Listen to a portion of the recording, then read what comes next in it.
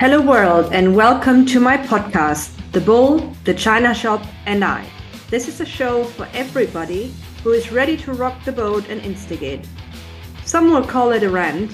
I'm calling it an overdue cleansing of what is swept under the rug to make room for better, for bolder and for braver. My name is Isabella Izzy Tsatsek and yes, I'm an instigator, but on the side of the angels. Yep. I did steal that line from my second favorite TV show, The West Wing. It is all about the uncomfortable topics and challenges out there in the business world that we all know about, but don't want to talk about, or do we? What we're going to do on this show is to take uncomfortable truths apart and discuss direction we could take going forward to approach these truths for action and impact. So let's open Pandora's box and turn what comes out of it into goodness. My want for this podcast: raise voices, trigger change, and start actions and a movement. So let's get started. I'm grateful that you're here with us. The decay of decency and the rise of uncommon courtesy. As we are, so we do. And as we do, so is it done to us? We are the builders of our fortunes. Ralph Waldo Emerson. Recently, I had a conversation with a friend about our pet peeves, values, and what is next for us in our lives. While we have very different personalities and see the world in our own unique ways, we share similar values and lately and unfortunately, the same experiences when it comes to humans. More specifically, our experience with the lack of responses. Granted, our experiences are subjective and therefore biased, but nonetheless, we came up with a number of examples. We're very good friends, thus having the freedom, permission, and courage to call each other out and name BS where it is called for. So I think that's a positive. And hopefully also cutting down a bit on the bias. But let's see. Interestingly enough, we covered a range of topics, scenarios, and life moments that, truth be told, left us rather deflated and, if I may say so, sad. Really sad. And yes, we took and are taken as personal as, well, it happened and it still happens to us. However, to not go down the rabbit hole of feeling unworthy, unappreciated, or even insulted, we explored the why. Not from the perspective of why us, but why we're experiencing the lack of responses more and more. So is courtesy truly uncommon? And is the decay of decency already among us? Trying to shift our perspectives to what we're doing in our lives, how often we do not respond to others, nor reply to emails or voicemails, or simply forget to get stuff done, we pretty quickly agreed that, yes, we live in an era of overwhelm, distractions, information, and request overflow. To-do lists, chores, bucket list items, and commitments are piling up, while making a living and living a fulfilling life itself.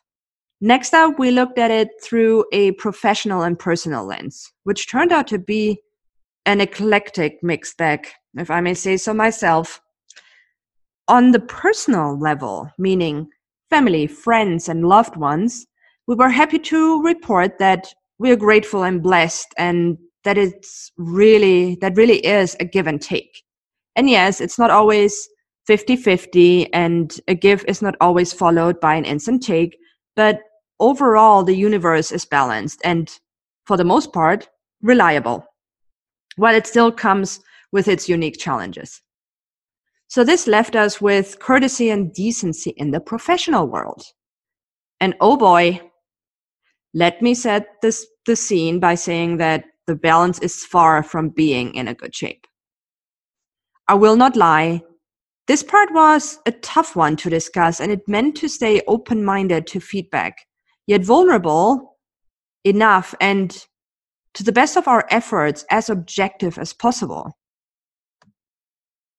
So Lady Montagu said, politeness costs nothing and gains everything. Just think about that. We see all those kindness movements around, and there is so much truth in it.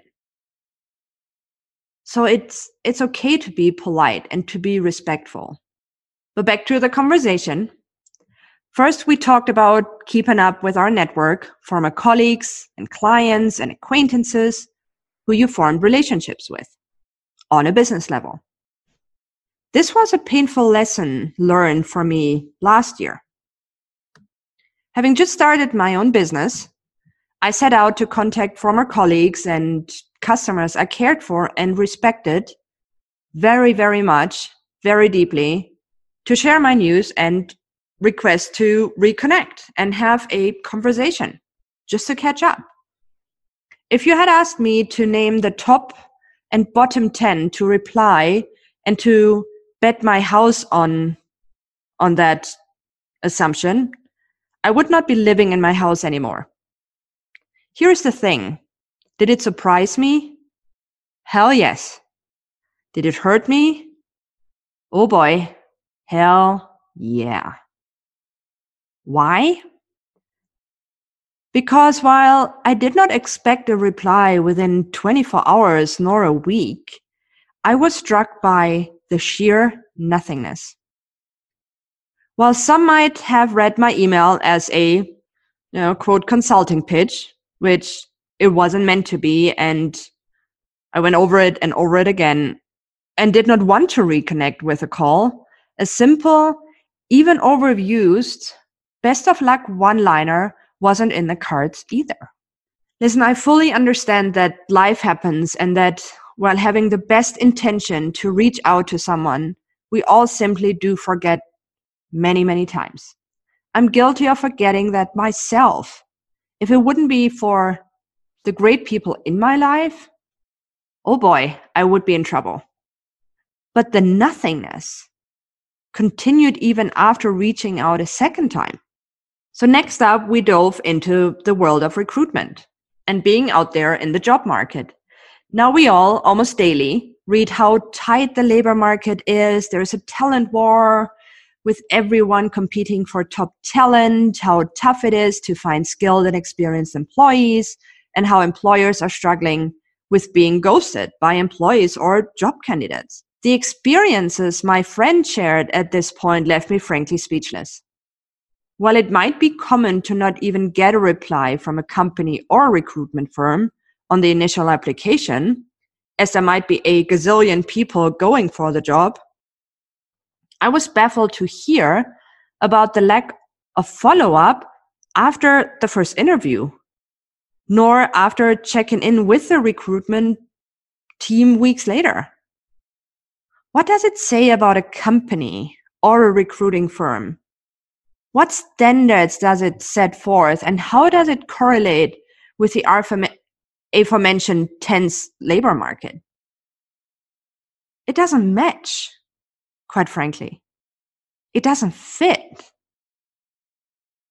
So indulging in our third cup of coffee at that point, we exchanged battle stories of our corporate and entrepreneurial lives, talking about the repercussions if we hadn't replied to customers and clients almost instantly, answering their questions, attending to their very needs, and solving any problem right on the spot, of course.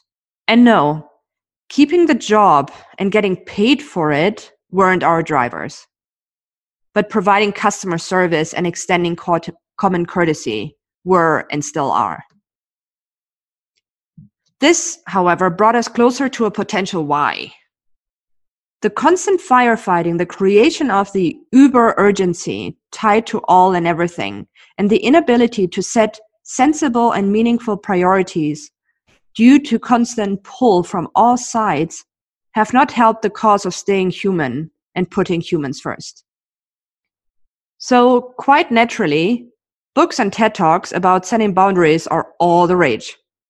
And yes, it is important to draw a line in the sand and decide what is important, what is mandatory, what is a nice to have, and what is utterly irrelevant, especially for the sake of sanity and living life instead of sacrificing it. However, boundaries should never be used as excuses for the lack of action and decency. I don't believe people are behaving like this intentionally. Otherwise, it would be a very, very bleak outlook. Very sad. And quite frankly, not replying doesn't even help the stress level of the person who isn't replying. Now that I'm thinking about it, this was probably the birthplace of why a salesperson needs to reach out at least 6 times to beat a prospective client into submission and close the deal. Well, congratulations, because amazing news for all the sales coaches out there. To be clear, I'm not talking about the flood of unsolicited reach outs or emails that arrive in everyone's inbox or phone day in and day out. I'm not talking about those scam emails or calls. These are not the human connections I'm talking about. What I am talking about is the lack of response and courtesy after being asked to invest time, effort, and energy into, for example, drafting a presentation or providing value, or after making verbal commitments. My friend pointed out that this might actually be a cultural issue. By the way, my friend is American. I'm obviously the German in that conversation. And that many people have a hard time in the American culture saying no to other people, as they don't want to hurt others, or even worse, need to explain themselves when saying no. Because suddenly your choice of saying no becomes this big drama of justifying it, potentially. With both of us pondering over this thought, we just shook our heads and said that this is also not an excuse, especially in the professional world. Because if someone requests anyone, a supplier or an employee, to deliver something, it should not take 6 follow-ups for someone to reply and provide feedback or make a decision. It should not take a leadership workshop to teach how to have crucial conversations. What it takes is integrity and appreciation for someone else's work, respect, basic human values. Without paper, signatures, and notaries, you still enter a contract, a human contract based on respect, accountability, and honesty. At least a no is something definite. The end of a chapter, the signal to move on and start afresh, a permission to let go and make peace and keep on growing and learning.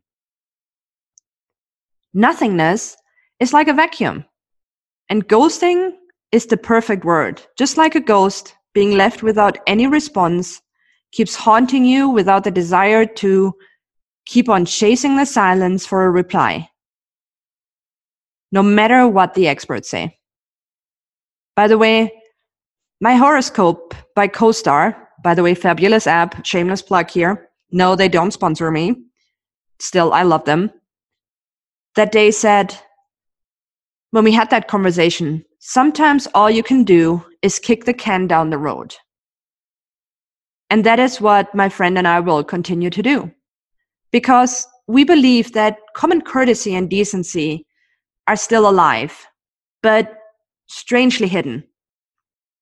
And because when you least expect it, something unexpected happens, such as receiving a personal note and response from a CEO of a multi-billion-dollar company who I've never met before. And yes, these 2 sentences made my day and make me a believer. So when the norm is decency, other virtues can thrive. Integrity, honesty, compassion, kindness, and trust. Raja Krishnamurti. Thank you for listening to The Bull, The China Shop, and I, with yours truly, Isabella Izitsatse. If you like our show and want to know more about the podcast and me, myself, and I, please check out www.thebulllthechinashopandI, all one word, .com, and leave us a review on the platform of your choice. Oh, and if you have any uncomfortable truths ready to be exposed, Let us know. We want to hear from you. Always remember this essayism. Your uncomfortable truths are the foundation of permanent revolution.